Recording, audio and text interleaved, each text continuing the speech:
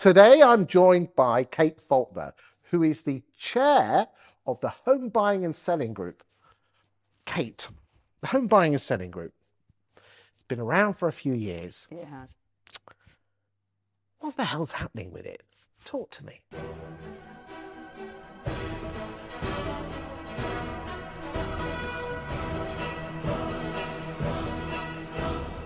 Good question.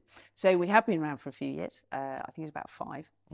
And we've been very, very busy, but you might not realise it because a lot of the work we've done has been in the background.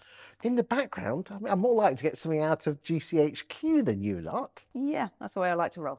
Okay, initially. So you like deep, deep undercover. Yeah, deep undercover. Partly because everybody just thinks we can change the home buying selling market like this. And people talk about, buying a home, it's, you get more protection if you buy a toaster. And I'm like, seriously? Toasters and homes have nothing in common. And the home buying and selling process has 2 problems. Firstly, it is complicated. So if you lay out, which we've done, every single step that you have to take to buy and sell a home, you're looking at 78 different things that you have to do. And you could actually I've done other lists that would take that into over 100. You can break that down into 6 stages, but it'd be very difficult to break it down even more. You then have to overlay that with the fact that you're dealing with a lender, a broker, an agent, several agents. You've then got several legal companies. You've then got surveyors involved. You've got search companies. You've got removal businesses. This is complicated. Even just one person buying it or 2 people buying and selling a home together, you're probably talking about dealing with 15 plus companies, all of whom have different objectives. So the job of your legal company and the job of your surveyor is to tell you all the problems. They love problems. Their job is to find problems. It is. Their job is to find problems. They're deal breakers. Well, they shouldn't be. That's where the good legal companies and the good surveyors aren't deal breakers. They go, this is the problem. And for example, I was buying a property in Acton, and I had this fantastic surveyor because he pointed out 4 problems with the property and he gave me a solution for each one. My favourite one was that the sellers had accidentally built a well outside my front window. And it was 1930, so imagine 1930s house. And what they'd done was you've got the windows that go round, they built a wall and then they put concrete underneath. Well, damp. And he went, all you need to do, drill some holes, get up the concrete, put in some gravel, damp will go. That's what a good surveyor would do during that process. They wouldn't make a kind of mountain out of a molehill. So the real difficulty we have is, firstly, this is a complex thing to sort out.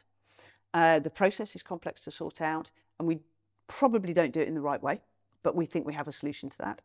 And the second thing is, you have to get everybody who is involved in the home buying and selling process. If you want to make a change, you've got to get them all to agree. And that isn't always easy. Some don't want change. Some want change yesterday. And some are like, can I think about it? Can I try it out? And it takes a long time. So what have we done? So the first thing we've done is we've got everybody talking together, and we've got everybody building relationships with each other. And one of the biggest things we've done is we've got other organisations are doing it now. They're setting up their own groups. When I first set up with the Lettings Industry Council, actually, with Teresa at Savills, and we did the same with the Home Buying and Selling Group, I didn't realise agents didn't sit down and chat about their business. I was astonished. But we now do that. And we have people that have now got relationships that just weren't there before, and a trust that wasn't there before. Not only that, we have the same with governments as well. Now, we've had loads of housing minister changes. That's delayed things and movements that we want. Does that really matter? Because it's really, I thought it was the civil servants that actually do it. It is, but they need somebody to sign stuff off. So we have really good relationships with the civil servants with the home buying and selling side of things. So we know how we want to move things forward. But in between that, then you have to fight stuff. So there's the small thing called the pandemic. And if I hope I'm not overstating what I think we did, but if the Home Buying and Selling Group hadn't met in the past, and most importantly, not just trade bodies, redress, regulators, but also practitioners, independent small businesses, through to corporates, through to franchises, because they all work in very different ways. We created during the pandemic the first home moving industry guidance, I think. It's not existed before. If we'd left it to everybody else, there would have been lenders saying to do it in one way, brokers in another, surveyors in another, etc. But there was one agreement of how you did property visits. And I would like to think that's where it came from us. We did a lot of the guidance writing, but we checked it with everybody. And what that did gave us a really good formula then to say, right, okay, well, how can we address the other This was property visits during lockdown 1 that enabled the industry to carry on. Yeah, well, the whole process, so the guidance that was given through government, that was industry guidance given to government. They made their changes and it went out. And on the day it went out, we also had consumer guidance in the form of checklists. This is what you need to do for a property visit. This is how you need to move. These are the precautions you need to make on day one. No other industry, I don't think, had cohesive guidance that, to be fair, everybody followed brilliantly, because I'm not aware of any incidents we had, which at the time, people were terrified their staff would be ill, colleagues would be ill, or indeed that we would make clients ill. And that, I think that was a huge turning point, because we worked together, we got that done, and it worked. And people, once you put a new team together, you've kind of they've got to have the trust that they can fix stuff. And we did that, and that was very closely worked with the government, which was great. Then we had the stamp duty issues, and this wasn't driven initially by the Home Buying and Selling Group, but the guys who were looking at saying we need an extension on the stamp duty side, we then worked together, one letter with everybody that agreed with extending the stamp duty. That went to HMRC, or that went to the Treasury rather, and we got that through. That got signed off. And better still, because this was fantastic thing that happened, is for the first time we got the media behind us.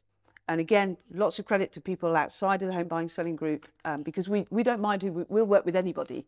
We're not precious at all. It doesn't have to, I don't care if the idea comes from us or not, and we'll give credit to where it's due.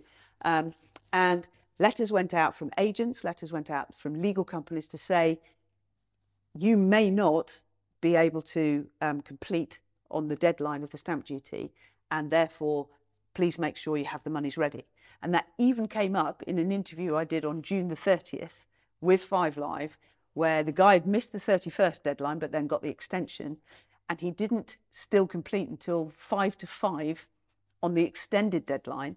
And the guy said to him, what would have happened if you hadn't completed? And he went, oh, well, I'd had a letter from my agent, my legal company, to say I had to have the monies ready because it might not happen. That very quietly happened in the background, and that was fantastic. And that worked really well. And what we've got to do now is we had to get a team to work together. We had to fix the kind of differences that everybody has.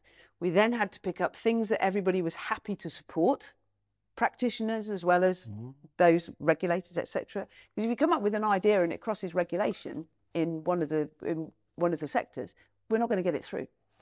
So we have to adjust that idea until everybody can say yes.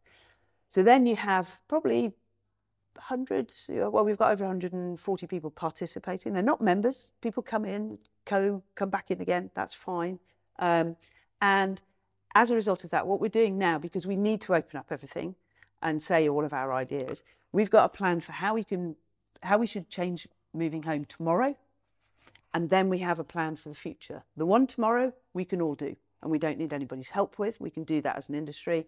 But the one tomorrow needs a lot of changes, because it involves primarily making sure that all the data that is collected by lenders through to removal companies, that the buyer needs to successfully buy that home and the seller needs to successfully sell it, that all needs digitalised, and that we all need to know that that data is accurate and safe to use. That's the big change for the future. So do you think now that, I mean, again, let's talk about the future. I'm looking over here. No, but There's again, nothing over there.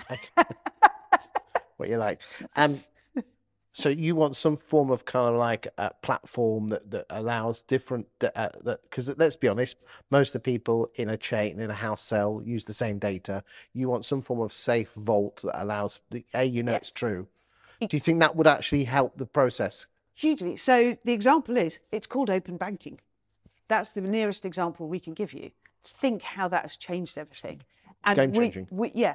It's nearly as good as the Wetherspoons app where the beer comes to your table. Sorry, Wetherspoons? Wetherspoons, yes. No, I know you don't go to this. I know you don't. But it is honestly, open banking is nearly as good as that. But, so do you think if everyone had the same data and we knew it was clean and it wasn't, and everything was private, it was GDPR'd, that would shed loads of time? Most importantly, yes, it would shed loads of time. But one of the reasons we have to change as an industry is, as we know during the pandemic, our industry goes from 1.6 million sales, which it did a few years ago, to potentially 800,000. It takes 3 to 5 years to train everybody, so we can't take more people on. So unless you digitalise the data, we will not cope with another 1.6 million sales market. And we just won't. Well, we didn't cope with 1.3. Everyone was running around like headless chickens. Exactly. But, they weren't headless chickens. Okay. They were working their socks off to get the deals done. Okay, that was not fair. Fair goes. I'll take that one. Yeah. I'll take one back. So, yep. So we need some kind. So does that need legislation? So if I go through the roadmap, that'll make sense. So initially, what we need to do is we can actually achieve moving home quicker with no legislation whatsoever. Right. So, for example, every seller should instruct a legal company day one of marketing. I don't want any buyers visiting a property, partly for sustainability reasons. We don't want wasted travel journeys, for the simple reason that we should know their affordability. We shouldn't be really allowing people to view properties unless they can afford it. That's a waste of everybody's time and money, and it's impacting on the environment. Thirdly, everybody should be moving to digital identity. I don't think we're far off getting that done. And the fourth one, which is my favourite, but unbelievably difficult. When I explain that chain of people, this has been taken me a year to work out why it doesn't happen. All the reasons why it doesn't happen is I want everybody moved by 1 o'clock on day of completion. It's possible, but we have to iron out an awful lot of problems which run from the lender right through to the legal company, etc. But that doesn't need legislation. No. It needs a mindset change, and it needs us all to get behind doing that. So what we want to do, we've laid out a roadmap for the changes that we want now, of which those summarise. So those 78 things, we've said this is how we move now, and this is the order. We're just checking that's correct, from one independent practitioner through to corporate, through to trade body. Then what we want to do is say, right, this is how we should move tomorrow, like literally with no legislation changes. And then the final thing is, if we can digitalise this data, we know there's 220 questions that need to be answered. If we can press a button and get most of those answered with data that's trusted, that will revolutionise the way that we all move home. And that might not need legislation. That will need legislation, because we have to have legislation to mandate information, for the simple reason we're not toasters. If you don't have chain of 3, if you have 2 homes doing it and 1 not, it won't work. Thank you for your time today. How do people find out more information about this? Go to the Home Buying and Selling Group website, more information on there, and you can always find a way to contact me, grab me at a conference, or send me an email. Thank you for your time today, Kate. Pleasure.